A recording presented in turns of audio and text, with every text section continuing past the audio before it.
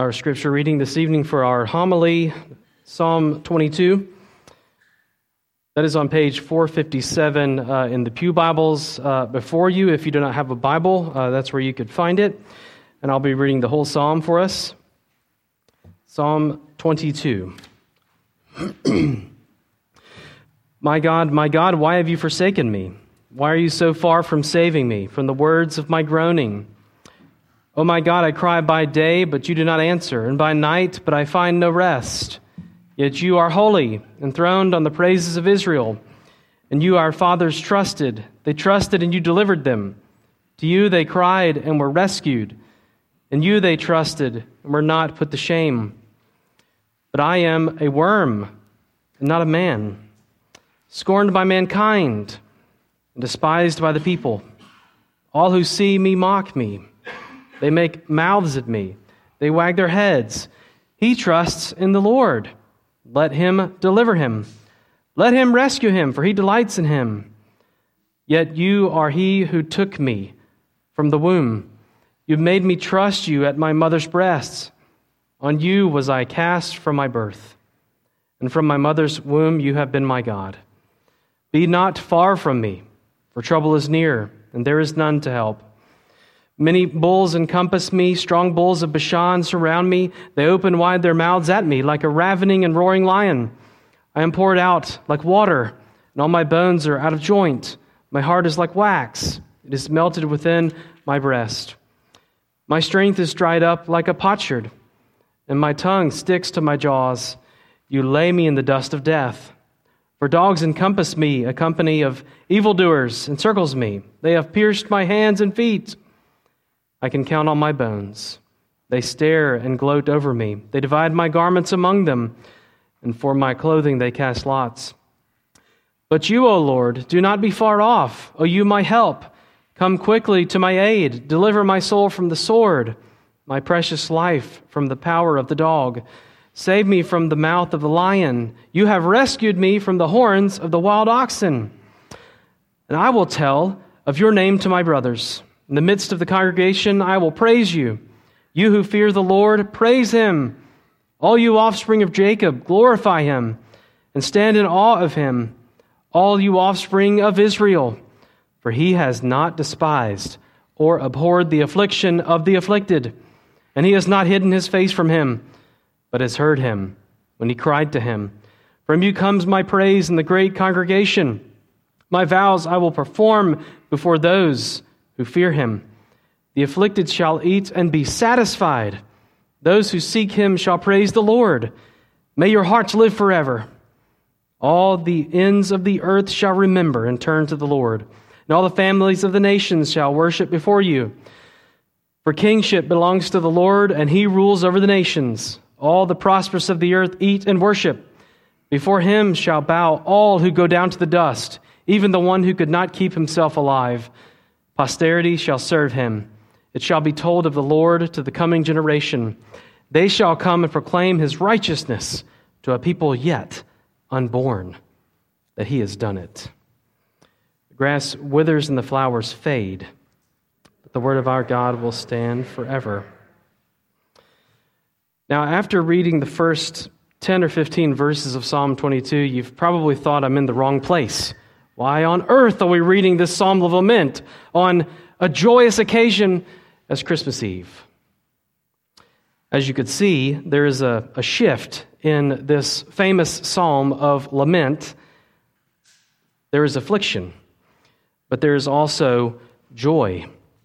As this is a psalm of lament, we have been looking during the Advent season at Christ's covenant at many of the royal psalms, which point us forward to a better king than David and a Messiah, who's namely Jesus. This is also one of those psalms.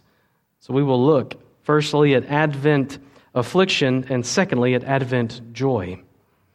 The mixture of those two things, as I was thinking about that this week, is encompassed in an evening prayer service that the first church I served did every Advent Sunday evening once a year. We would have what was called an Advent memorial service. So we would have readings, we would have carols, we would have a time of prayer, and then we would have an opportunity to light a candle for a loved one that we had lost, either that year or recently. In that service, I remember year after year that one Sunday evening in Advent, the service was maybe 30 or 45 minutes long, but you would see several individuals come forward in the midst of what is usually a awesome, joyous season. Recognize that there is much affliction in this life. These are the two things that will occupy our time very briefly this evening. Firstly, looking at Advent affliction, that's the first 21 verses of this psalm. Firstly, the reality of affliction. We see the reality of pain or affliction right in verses 6 to 8 in the recognition of this person, possibly David at the moment, receiving scorn, being despised by people. They mock him for attempting to trust the Lord. See in verses 7 to 8, it says in verse 8, he trusts in the Lord, let him deliver him, let him rescue him, for he delights in him. They're making fun of King David for his trust in the Lord. Verses 12 to 13 picture a great crowd or multitude against him like beasts after a prey. That is how he feels. He continues by saying, I am poured out like water, and all my bones are out of joint. My heart is like wax. These are songs or prayers that are set to music in the Old Testament that are very poetic in nature, but that captures it very well. I feel like I'm poured out like water and all my bones are out of joint. A similar theme is found again in verses 16 to 17, and then in verse 18 it speaks of casting lots for David's clothing, meaning he has none. So you see from all of these passages where there's physical persecution, there's emotional, relational strife, even the lack of clothing. Whoever this is talking about is dealing with significant affliction, like many of us. But verses 1 through 2 speak to the feeling of forsakenness. Very famously in verse 1, my God, why have you forsaken me? Why are you so far from saving me from the words of my groaning? But then verse 2 gives more of a definition of what that would really look like. Oh my God, I cry by day, but you do not answer, and by night, but I find no rest. Suffering plus unanswered prayer can leave us feeling forsaken and forgotten. And this is what's called biblically as a lament. Not simply a complaining about who God is or what He has allowed in someone's life, but an actual bringing of the problems to the Lord and saying, what is going on? Why is this happening? But in the midst of the pain, he rightly expresses, I feel like you're not there. You have forsaken me. But throughout those first 21 verses, there is also the tangible cry for help. Again, this is King David writing a song that is to be sung in Old Testament Israel and even today in corporate worship as a lament, a cry for help, a recognizing that we need it.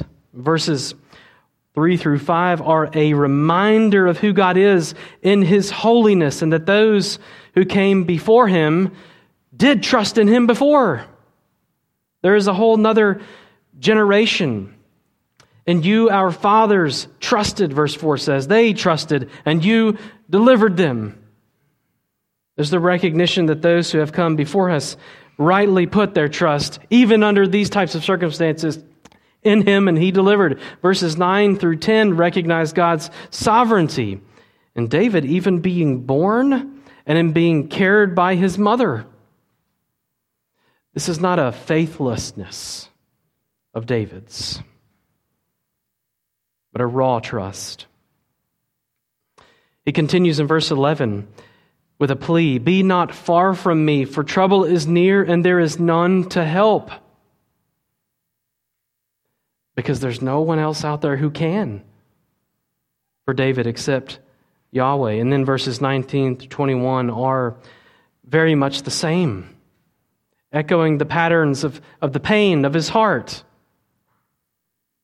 So part of what we're trying to recognize this evening is that in all of our lives, just like King David, even those of us who are professing Christians, believers in the Lord Jesus Christ, this is in the Bible for us to utilize, for us to recognize, to acknowledge things are not yet right in the world, they're not yet right in my own life. The question that is set before us tonight is, even though we might feel forsaken and forgotten, what do we cling to for help? Where are we currently calling for help? The second question that I would have for you tonight is, have those things helped you? Is it your family? Is it your friends? Is it your job? Is it your money? Is it your wealth? Is it your health? All of which can go very quickly. As David knew, many of his psalms of lament are written while hiding in caves, running from King Saul. But he has provided this song in Scripture that we might utilize, rather than running away from feelings of pain or difficulty or absolve them by other means. He says, go to the Lord for help. You will find help nowhere else. But then, secondly, and joyfully, there is Advent joy. I'm glad no one's left yet, because this would be awful. There is this amazing, dramatic shift that you see in verse 22, where he says, I will tell of your name to my brothers in the midst of the congregation. I will praise you. And after the first 21 verses, you're left thinking, how on earth can he do that? This doesn't even make sense. That there's so much of a shift and a turn right there in the middle of this psalm. For David, there is Advent joy, which means there is joy in praising the Lord.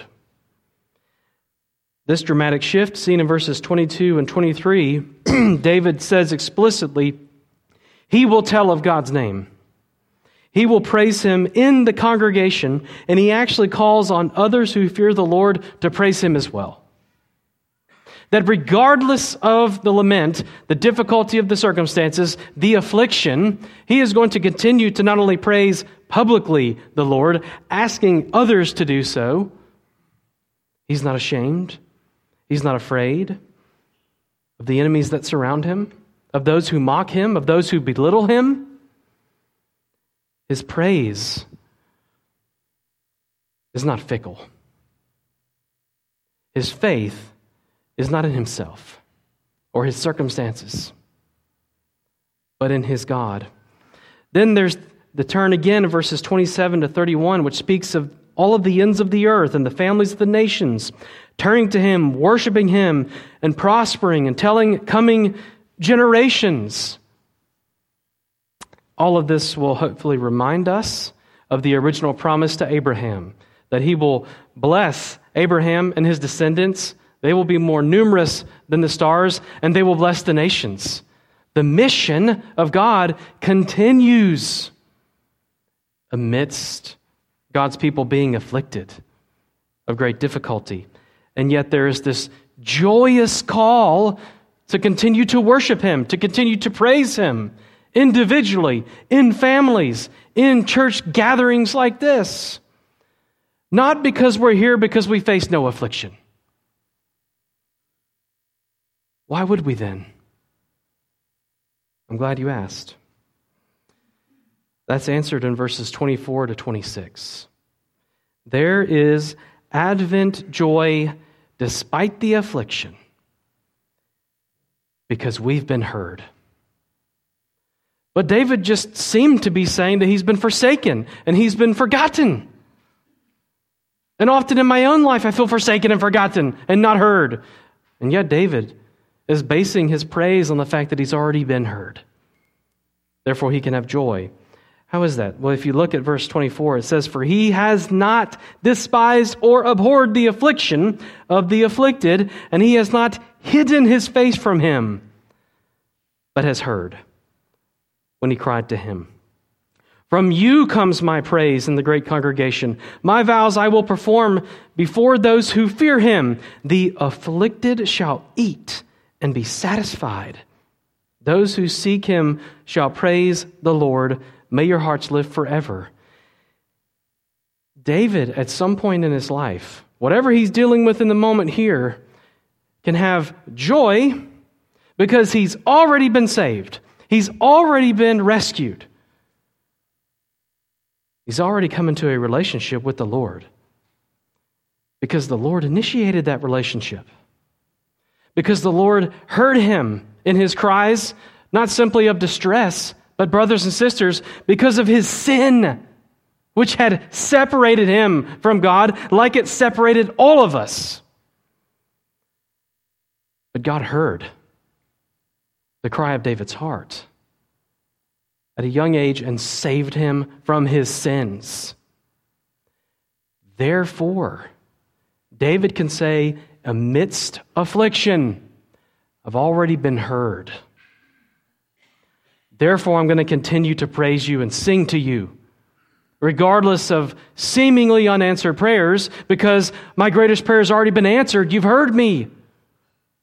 What's he talking about?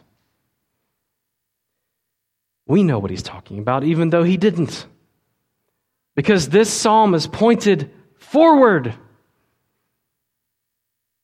Brothers and sisters, you have been heard in your pain and affliction, but ultimately in your sin because of the Lord Jesus. Matthew 27:35 says they cast lots and divided up Jesus' garments as he was hanging on the cross. And John, in his gospel in chapter 19, actually will quote this psalm to say as such. Mark 15:34 and Matthew 27:46 both quote Psalm 22 verse 1, which says what?